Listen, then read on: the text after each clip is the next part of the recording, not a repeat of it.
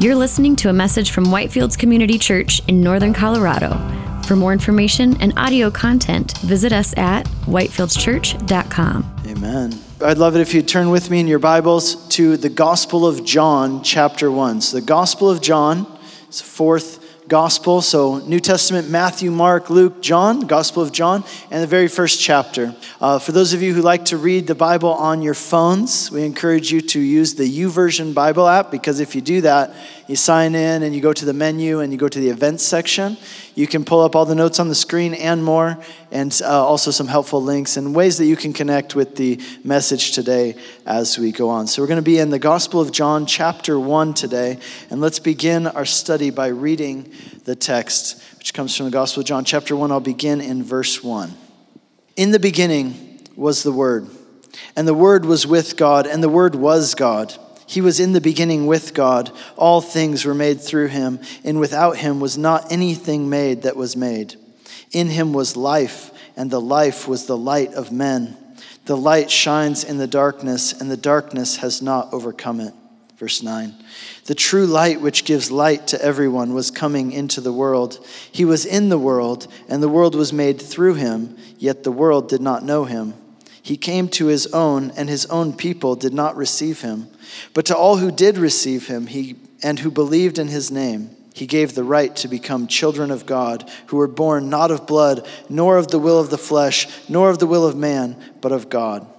And the Word became flesh and dwelt among us, and we have seen his glory, glory as of the only Son from the Father, full of grace and truth. Verse 16, for from his fullness we have all received grace upon grace. For the law was given through Moses, grace and truth came through Jesus Christ. No one has ever seen God, the only God who is at the Father's hand. He has made him known. This is God's word. Let's pray. Lord, we thank you for your word, and thank you for the profound meaning of this text. I pray that as we consider it, as we study, Lord, and consider these things today, Lord, would you help us to understand? Would you enlighten the eyes of our hearts that we might see you and see glorious things about you from your word? Lord, would you use this time to build up our faith, Lord, to equip us for your work? We pray in Jesus' name. Amen. Amen. So we're currently in a series here at Whitefields. We're getting to the end of this series. We're going to be starting a new series soon. We'll announce that to you, what that is. We're all prepared for it. We're excited about it. That'll begin in a few weeks. But today we're still in our current series, which is called I Could Never Believe in a God Who. And over the course of the last 7 weeks now, what we have done is we've taken an honest look at some of the things that people say are their biggest objections to Christianity, the things which people say, you know, what makes it the hardest for me to really embrace Christianity and really believe the gospel is this. And so what we did is we actually put out a poll online where we invited people to answer this question. How would you finish this sentence? I could never believe in a God who. And we believe that the way that people finish that sentence kind of reveals a lot of the things which create the biggest hurdles for them in believing the gospel and embracing Jesus. And so what we did is we took those responses that came in through that poll, as well as we looked at a lot of other research on this topic, and we narrowed it down to originally 7, but now we're extending it a little bit more than that. These topics that really people say, this is really my hang up when it comes to Christianity. This is the thing that causes me to pause. This is the thing that causes me hesitation. And we saw that this is true, not just for people who aren't Christians and say, this is the thing which is causing me to say, I can't be a Christian, but also for people who are Christians and who say, you know what, I am a believer, I want to believe, but this is the one thing that I'm still struggling to understand. And so what we're hoping to do over the course of these 8, maybe even 9 weeks is what we're hoping to do is say, okay, well, let's take an honest look at those things and let's give you some answers for a couple of reasons. Number one of our goals with this is we want to help you move from doubt and unbelief to faith and belief, because we believe that it very much matters what you believe. In fact, life and death, the way that you live, and all of eternity hinges on what you believe. So what you believe matters, and we want to help you move from doubt and unbelief to faith and belief, and hopefully remove some of those things which have been barriers for you in the past. The other thing we hope to do with this series is to equip you. because we know that you have friends and coworkers and people that you talk to week in and week out, family members who are asking these very questions that we're talking about. And so what we want to do is give you some information, give you some scriptures, give you some help so that you are equipped to talk to them and talk to them well and hopefully help them move from doubt and unbelief to faith and belief. When it comes to Christianity and the Bible, one of the biggest struggles that some people have, is they say this: I could never believe in a God who has not proven his existence. I could never believe in a God who has not proven his existence. So in the poll that we took, this was one of the responses that we got from several people. How can I know that God really exists? It's hard to believe in a God I can't see, I can't hear. If God would just reveal himself to me, then I would believe. And some people go a little bit further, and here's what they say. They say, you know what? I know the Bible says that God exists, but that's not enough for me. I don't want to just know that the Bible says God exists, because you know what? The Bible was written by people, right? A long time ago. And people in like a pre-modern world, right? Where they didn't have the kind of knowledge about science and the world and how the world works like we do today. So for them, the world was mysterious. And so they didn't understand how things worked. And so the only explanation they could come up with was to say, well, there must be some invisible God out there who controls everything and makes things happen. But now we have science, and we can explain a lot of things in the world and why things happen the way they do. So we've kind of moved on. We've outgrown the need to believe in God. Another person might say this: look, if there is a God, why doesn't he just come out and make himself known? If he wants us to believe in him, really easy. Why doesn't he just make himself known to us? Like if God would show up or speak to us or do something so that we know he's there, then I would believe. Other people say, you know what, that wouldn't do it for me. I'm not looking for some kind of subjective experience that's too willy-nilly, right? Like anybody can say that they had an encounter with God. What I want is hard facts. I want undeniable scientific proof that God exists. You know, a lot of the time when it comes to Christianity, what a lot of people think is that Christianity is unscientific, or not even just unscientific, that it's anti-scientific. And Christians really just kind of believe what they've been told to believe or what they've been brainwashed to believe. And if anybody starts talking about science, right, we plug our ears and close our eyes and say, no, we don't want to hear it. Don't talk to us about that. Now, I'm here to tell you that that's just simply not true. In fact, the opposite is true, that there is indeed evidence for the existence of God. We're going to talk about some of that today. And there are a lot of very intelligent people who have looked at the evidence and given it a hard look, and they've come to the conclusion that they not only believe that there's a God, but they have gone further than that and put their faith in Jesus Christ specifically and put their faith in the Bible. Christianity, by the way, is very pro-science. I want you to know that. Christianity is very pro-science. In fact, we have several scientists here in our church even. And so the Bible encourages us to study the natural world. Why? Here, the Bible actually tells us this, that by studying the natural world, we can actually know more about God by studying the world that he has made. Professor Alvin Plantinga, he says this about Christianity and science. He says this: modern science developed out of Christian theology, because Christian theology presented a world with a distinct form, complexity, and design. Christianity challenges us to experiment with what we see, believing there is order and uniformity to the universe. Albert Einstein famously said this: the more I study science, the more I believe in God. Now, Albert Einstein was not a Christian, I'll be clear about that, but he did believe in God. He was a deist, and he attributed his belief in God to the study of science. Consider this statement from Joseph H. Taylor Jr., by the way, who won the Nobel Prize in Physics in 1993. He's also a devout Christian. He said this: a scientific discovery is also a religious discovery.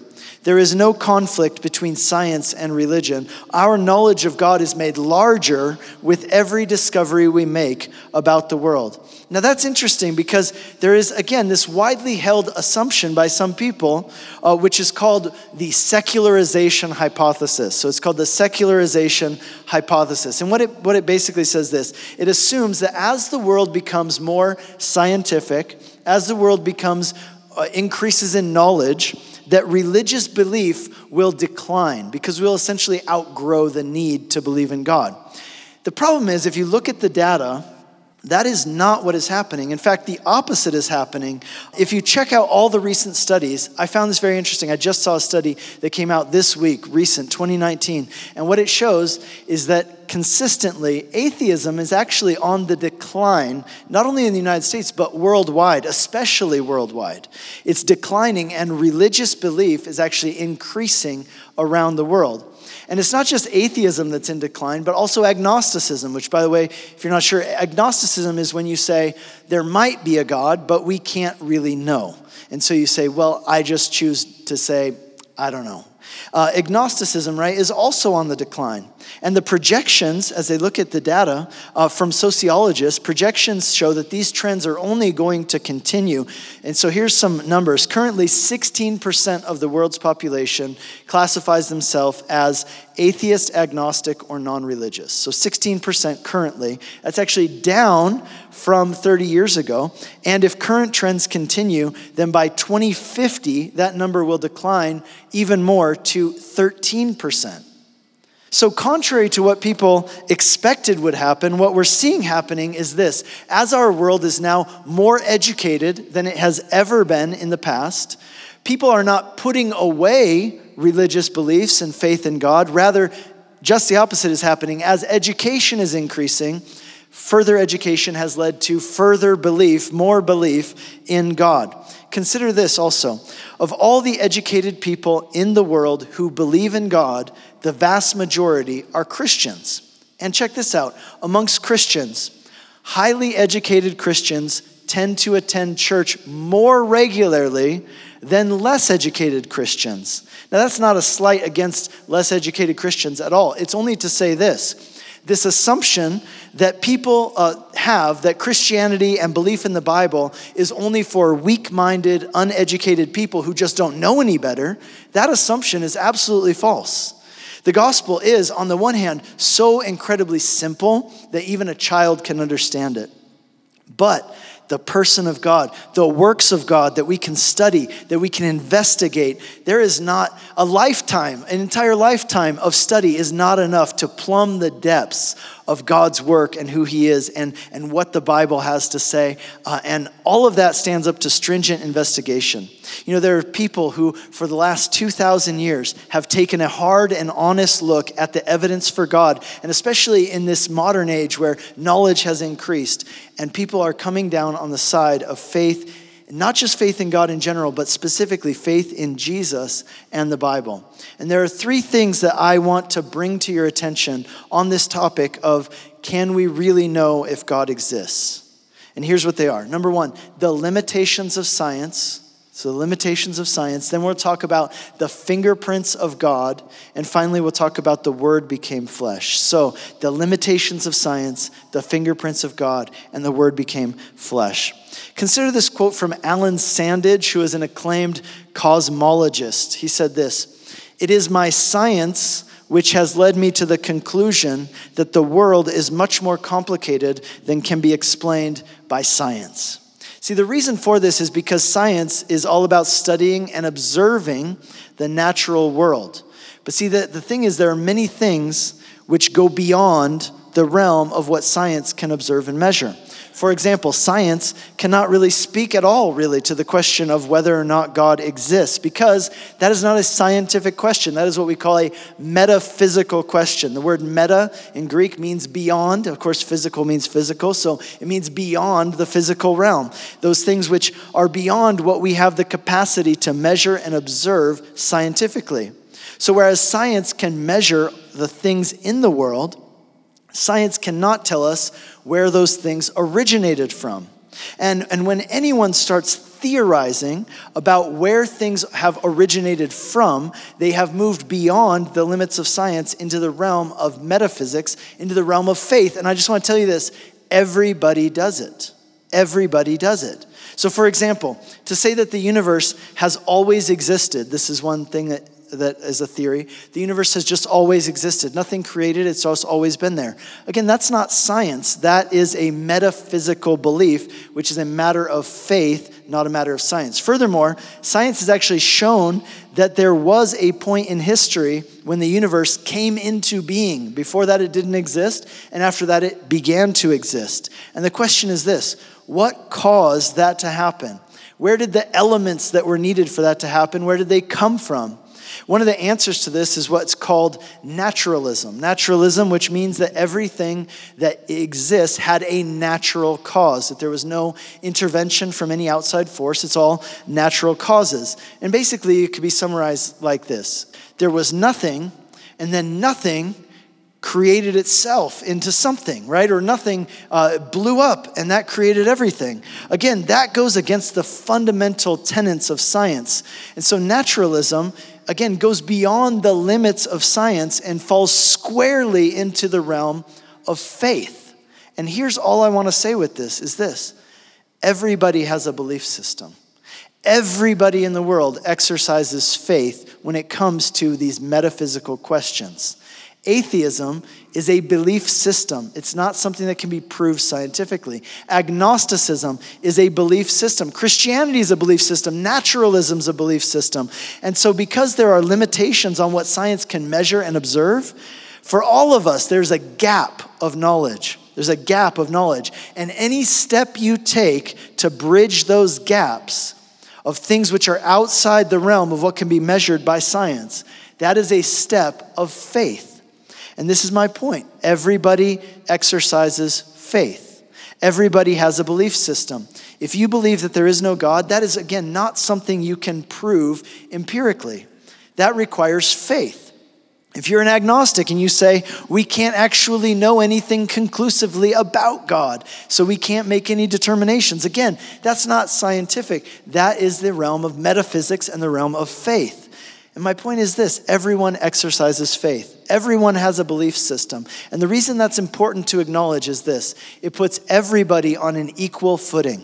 Everybody's on an equal footing. So acknowledging that everybody has a belief system, everybody exercises faith, what that does is it opens up the conversation. Now we can begin to talk, because we can say, okay, look, it's not faith versus science or faith versus reason.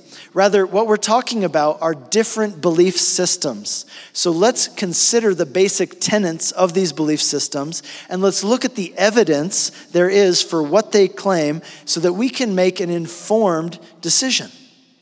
Here's the question that I want to pose to you, and I want you to think about this as we go today and as you leave here today, and that's this: what if it takes more faith to not believe in God than it does to believe in God?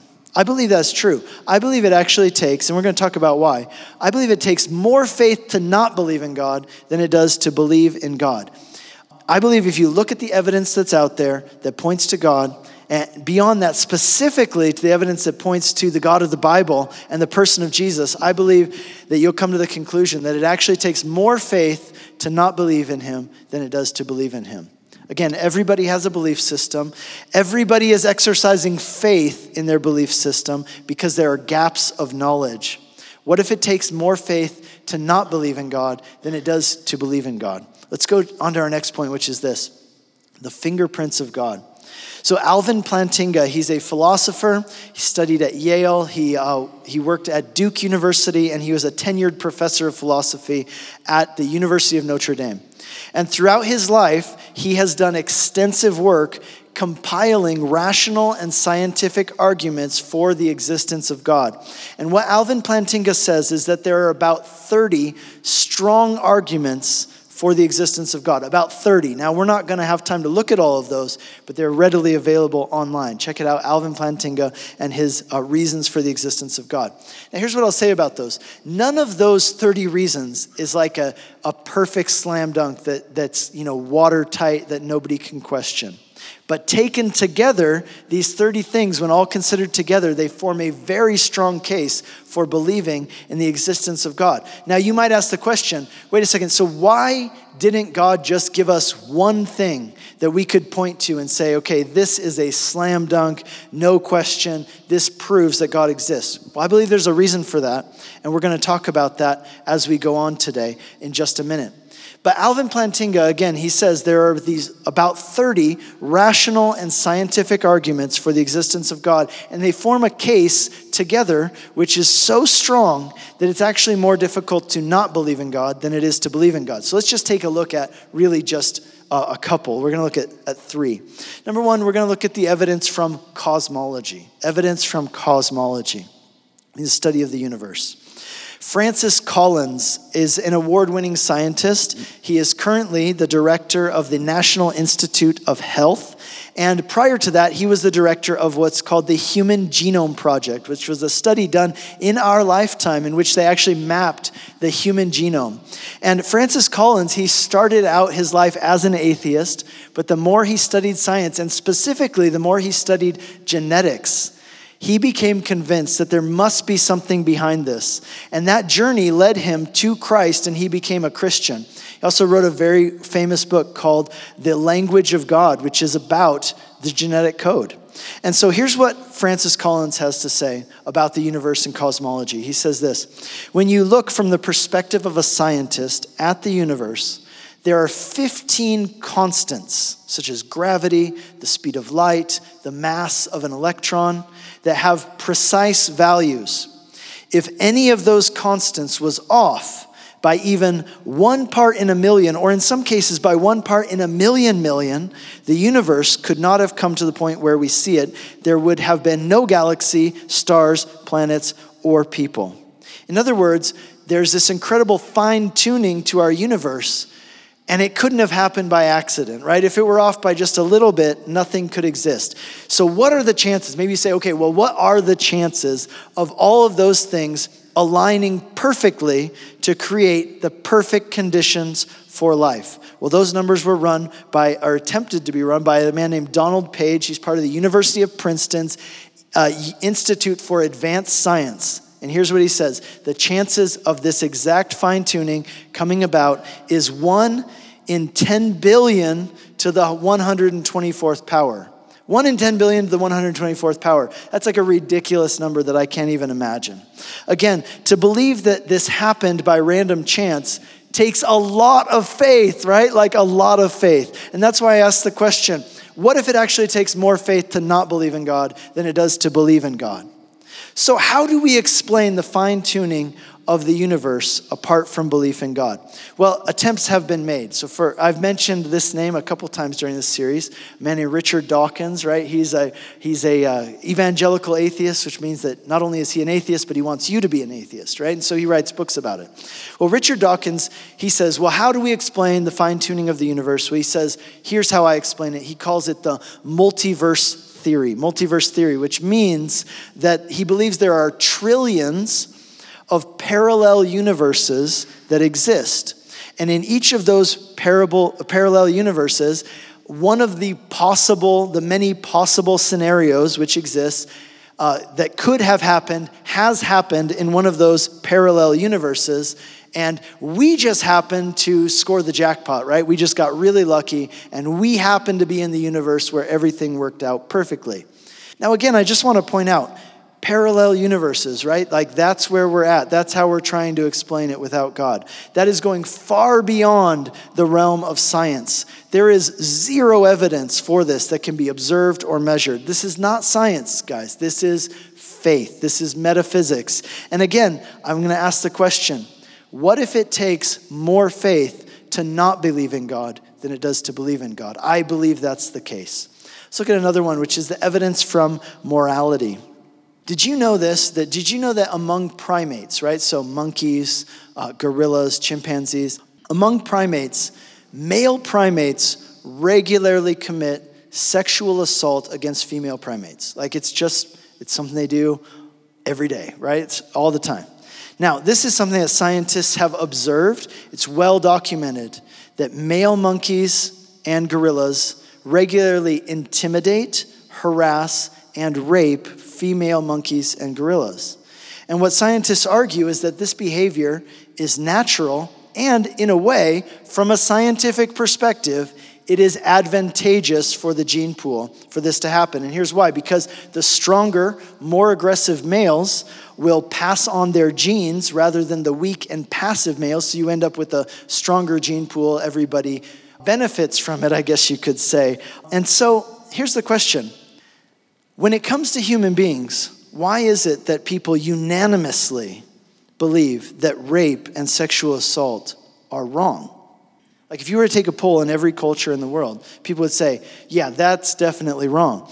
I mean, if it's natural, if there's a scientific benefit to it, if it's advantageous from a genetic perspective, then why do we believe that it's wrong morally for one person to do that to another person?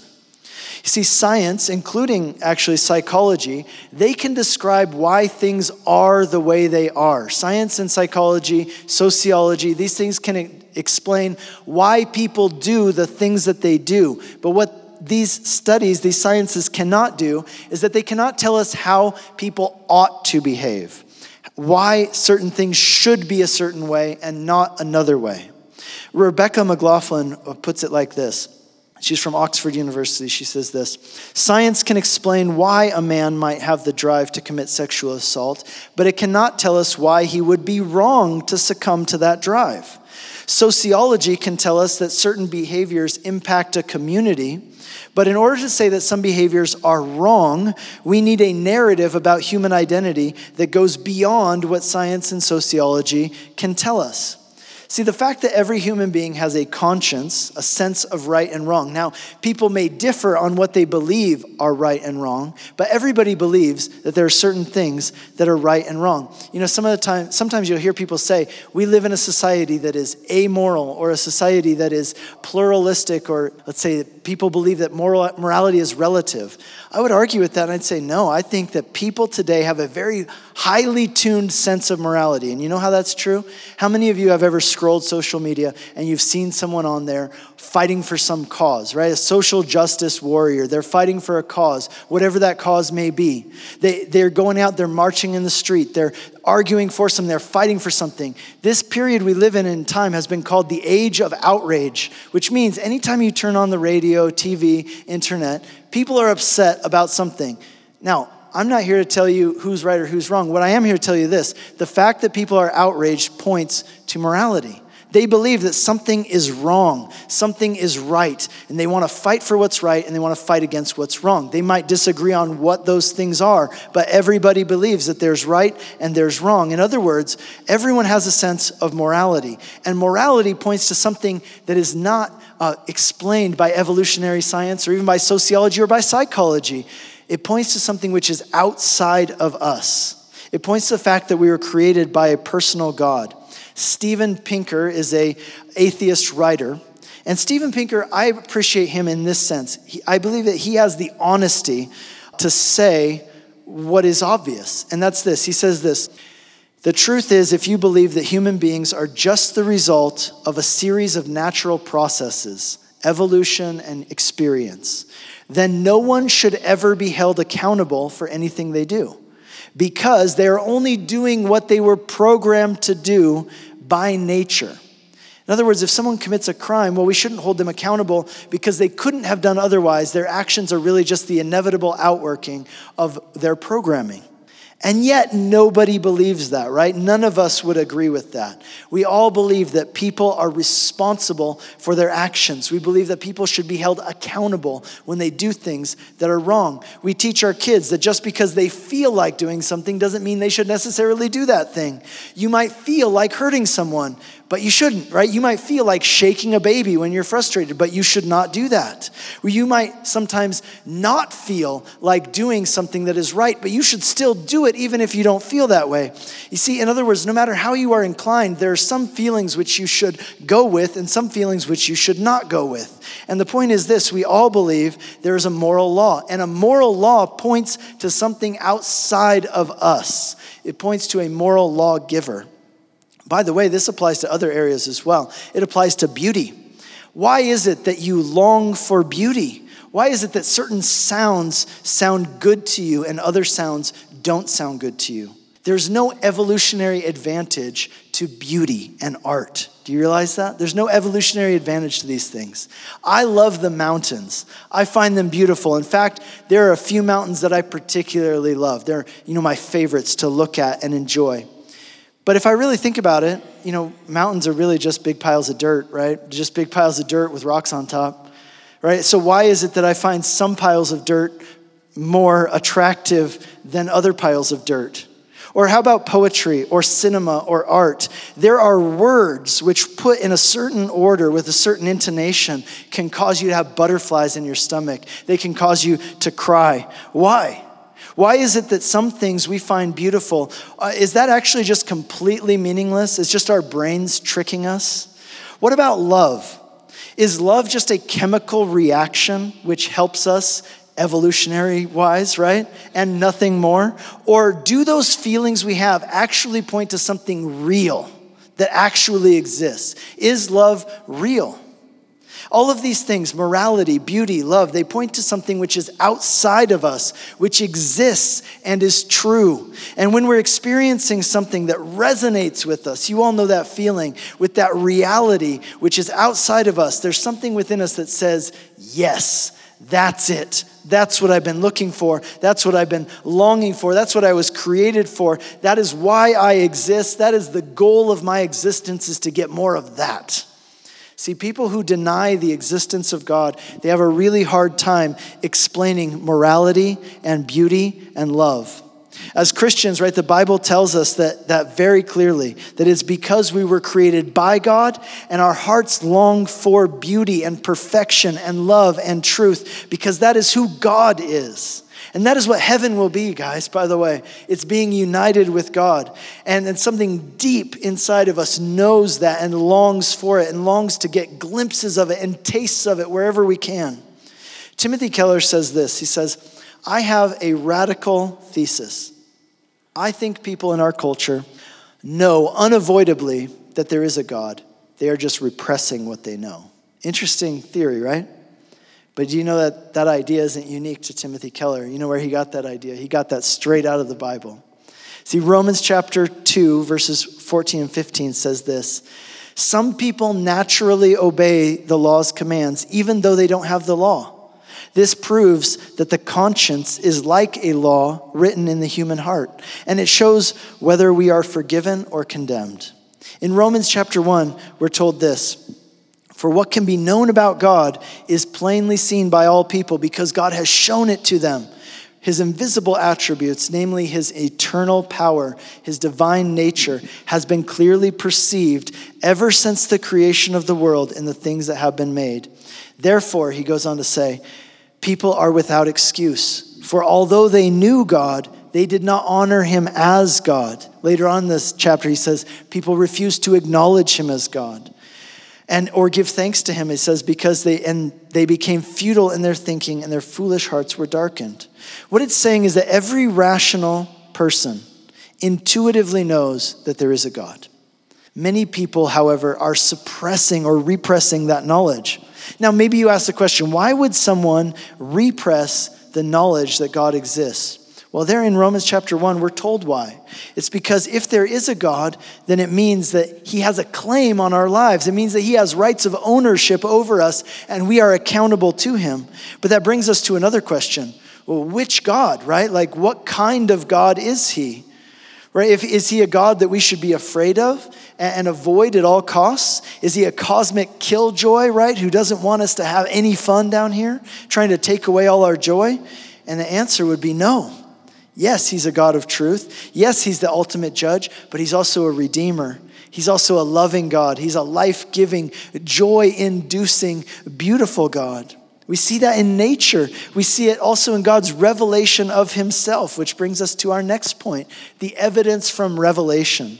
Now maybe you say, okay, look, I believe there's a creator.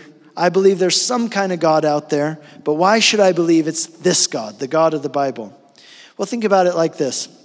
If there is a God who created us, Well, he created us for a purpose, probably, and he would create us, and he would want to communicate with us if he had a purpose for us so that we would know what that purpose is and we'd be sure to do it. So if it would make sense then that God would reveal himself to us in a way beyond just the general revelation of what we can know from nature, and he'd give us some specific revelation about who he is and what his plan for us was. And if God was to communicate with us, let me ask you, what would you expect that communication to be like? Well, maybe you would say you'd expect it to be in some kind of written form. Why? So that there would be a record that would be passed on, so we could make sure that it is set, that it isn't being changed all the time by every person who comes along, like in a game of telephone, right? Now, I would argue that the Bible has all the marks of what we would expect to see if God were trying to communicate with us. For example, the Bible is not just one book. It's actually a collection of 66 books written over the course of 1,600 years by 40 different authors, most of whom never met each other. It was written in 3 languages on 3 different continents. And yet all these different writings, like pieces of a puzzle, when they come together, they form one cohesive whole, one cohesive story. And this story tells us about who God is, what he is like, why he has created us, why the world is the way it is, and what God's plan is, what he's going to do in the future. The Bible contains hundreds of fulfilled prophecies. Times when God said, before something happened, here's what's going to happen, and then it happened. Hundreds. A few weeks ago, we looked at the topic of whether we can know that the Bible has not been changed. And we saw that throughout history, as archaeology has ramped up over the last 200 to 300 years, we've seen more and more proof that actually show us the Bible has not changed or been altered. Which again, if there is a God and he wanted to communicate with us, then it would be reasonable to assume that he would give us something and he would also protect it to make sure that it wasn't changed or altered.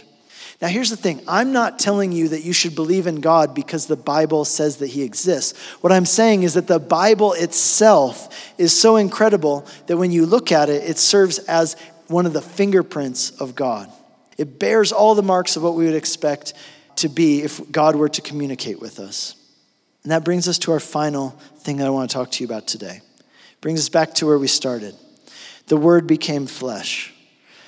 See, many people who doubt the existence of God have reassured themselves with the thought, look, if God exists and he wanted us to believe in him, well then I'm sure he would appear to us somehow and make himself known to us.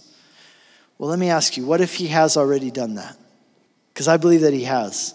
The Gospel of John is one of 4 written accounts of Jesus' life. Eyewitness accounts that was written by people who were with him, who saw the things he did with their own eyes, who heard his words with their ears, and they wrote down what happened for other people to know. And of the 4 Gospels, John's Gospel, where we have Matthew, Mark, Luke, and John, John's Gospel takes the most philosophical approach to explaining not just who Jesus was and what he did, but why he did these things and what they mean for you and me. See, John doesn't just want us to understand what Jesus did. He wants us to understand why he did it and what it means for us. And here's how John begins his gospel in a very dramatic way. He says this, "In the beginning was the Word, and the Word was with God, and the Word was God." Now notice in your Bibles that word is capitalized. Now, why is it capitalized? Because the word behind the word word, if you're tracking with me, right? The word behind the word word. In other words, in Greek, which is the original language that this was written in, the word word, which is capitalized, is the Greek word logos. Now, logos literally translates to word. That's why it says word in English. But it's more than that, and it doesn't always come through with a simple reading of the Bible. You need a little background. The reason it's capitalized is because that word, logos, the word word, was a Greek philosophical concept, particularly held by Stoics, which was very popular at this time. So the Greeks believed that behind the universe, there was an invisible force which drives the universe, a moral force and a set of laws which govern the universe. And they called that force behind everything, they called it the Logos, the Word. Now, John is saying this, hey, guys, You know that thing you believe in, the Logos, that invisible force that's driving the universe, that moral force that's behind all the laws of physics and morality, that Logos thing, that is God. That's God. In the beginning was the Logos, and the Logos was God. But wait a second, which God is it, right? Because Greeks believed in lots of gods. Notice what he says, in the beginning. Have you ever heard those words before? Even if you've never read the Bible, you might know those words. They might sound familiar. Those are the very first words of the Bible. The book of Genesis, the Hebrew Bible, right? It begins with these words, in the beginning. And now John taps into that and he grabs a hold of that and he says, in the beginning. In other words, which God are we talking about?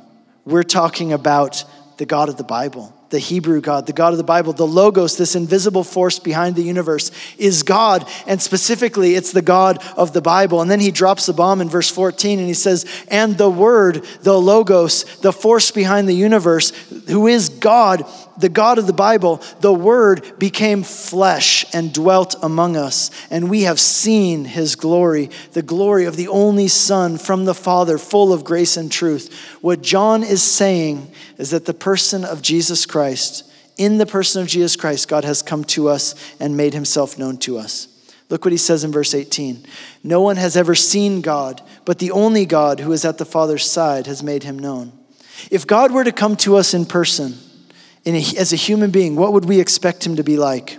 Well, I think it's reasonable to assume that he would, if he was a man, he would live a holy life. And maybe his words would probably be the most insightful, most encouraging, most piercing words that have ever been spoken out of a human mouth. And I think it's reasonable to expect that he would perform miracles, not only as a demonstration of his love, but as an attestation of who he is. Now let me ask you a question. Has there ever been anyone in history like that? Has there ever been anyone who claimed that he was God and he authenticated that claim by living a holy life and performing miracles and speaking words that were unarguably the most insightful, influential words ever spoken? You might argue that if God were to come to earth, it would change history. Nobody would ever forget that. It would be something that people would talk about and write books about and think about and sing about and talk about for years to come. They would probably take those words that he spoke. They would probably write them down. They would read them aloud. They would try to apply them to their lives and live them out. And of course, I'm talking about Jesus. God has appeared to us. He has done all of those things and more. And he tells us there in verse 14, the Word, God, became flesh and dwelt among us, and we saw his glory. John's saying, I saw it with my own eyes. He was full of grace and truth. He says in verse 9, the true light has come to everyone. It's come into the world. And he says, verse 10, he was in the world. The world was made through him, and yet the world did not know him. Verse 11, he came to his own, and his own did not receive him. Can you imagine that? Can you imagine? What if God came to earth as a person and people didn't believe in him? And of course, that's exactly what happened. There were a lot of people who saw him, met him in person, and they did not receive him. In fact, they went further than that. They actually killed him. How is that even possible, you might ask? Well, it's possible in the same way that people today have evidence that God exists, and many still refuse to believe in him. Now, I asked the question earlier, why hasn't God given us one slam dunk proof that just ends the whole conversation and shows us that God exists and who he is? Well, because at the end of the day, it requires faith. God wants us to have faith. Not blind faith. It's not blind faith. It's faith that's based on evidence, but it still requires faith. It requires a step on your part to trust and believe. You know, even people who met Jesus face to face, even people who saw him risen from the dead, they still had to make a choice to believe or not to believe. To say, I will surrender or I will not surrender. And if they don't surrender, why? Because they actually said this at the time of Jesus. We do not want that man to rule over us. In other words, people still do that. They say, no, I want to call the shots. I don't want him to rule over me. And the irony of it is this. The choice to push God away doesn't really lead to freedom. It leads to bondage and sorrow both now and forever. And I'll finish with this, verse 12. Look at what it says. To all who did receive him and believed in his name, he gave the right to become children of God. This promise is still true for you today. God has come to us. God has revealed himself to us, made himself known in the person of Jesus. If you receive him and what he did for you in his life, in his death, and his resurrection, he will give you the right to be called a child of God. That's the purpose for which you were created, to be united with him and be embraced by him. And it begins now and it continues for eternity. As we go from here today, I want to encourage you to be intentional and recognize all of the fingerprints of God that are all around you. And may we respond to him in faith with thankful hearts for all that he's done. Amen. Lord, as we consider your works this morning, as we consider all the things which point to your existence, Lord, we recognize that it still requires faith on our parts. And so, Lord, we pray that you would open our eyes, Lord, open our hearts that we might believe, that we might see, that we might know. And Lord, help us to have faith to believe. I pray for anyone here today who says, I've been kind of on the fence, I've been kind of wavering, I've been kind of holding back. Lord, I pray that today would be the day where they put down their yes and say, I'm all in. I will trust in this God. I will look into the evidence. I will recognize the fingerprints of God all around me, and I will put my faith in him. Lord, I pray for us all this week, that as we go about, Lord, this life that we live, Lord, that we would see your fingerprints all around us, and we give you glory and honor and praise. And we pray that in Jesus' name. Amen. You've been listening to a message from Whitefields Community Church in Northern Colorado. For more information and audio content, visit us at whitefieldschurch.com.